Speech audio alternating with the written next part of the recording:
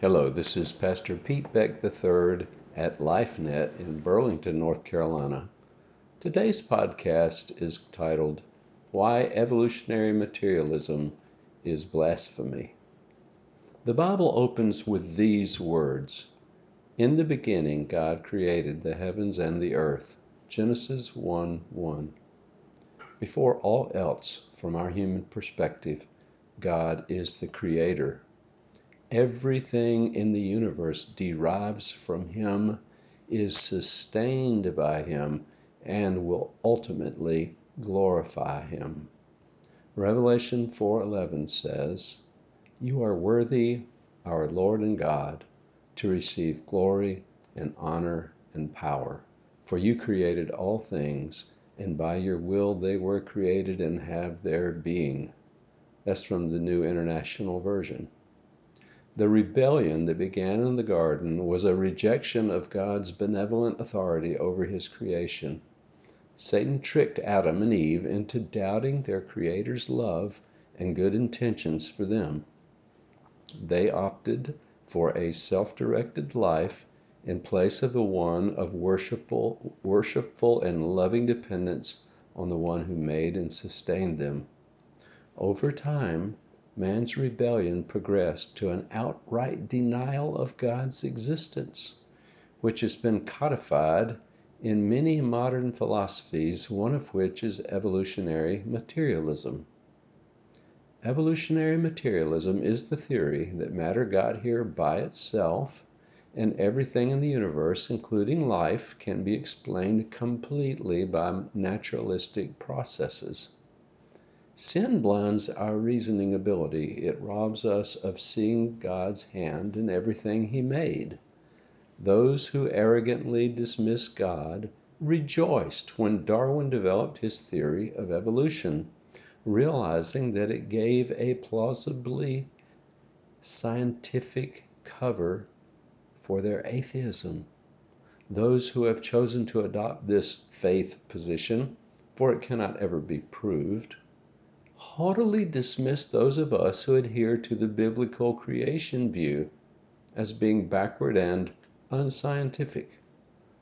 The education establishment forbids the teaching of the creationist point of view, using their dominance to poison the minds of generations of young people against God, fueling the fires of mankind's rebellion.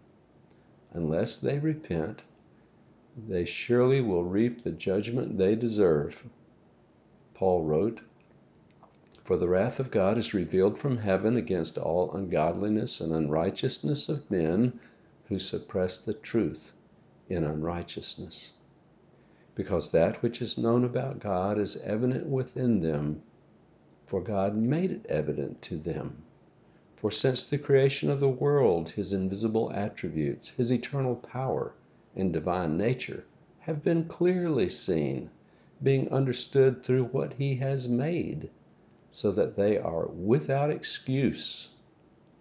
For even though they knew God, they did not honor Him as God or give thanks, but they became futile in their speculations, and their foolish heart was darkened. That's Romans 1, verses 18 through 21 from the New American Standard Bible. Godless humanity continually replicates Adam's sin by insisting that we are self-created and self-determinate beings. Nothing could be farther from the truth. We are created dependent beings who live to bring glory to our Creator.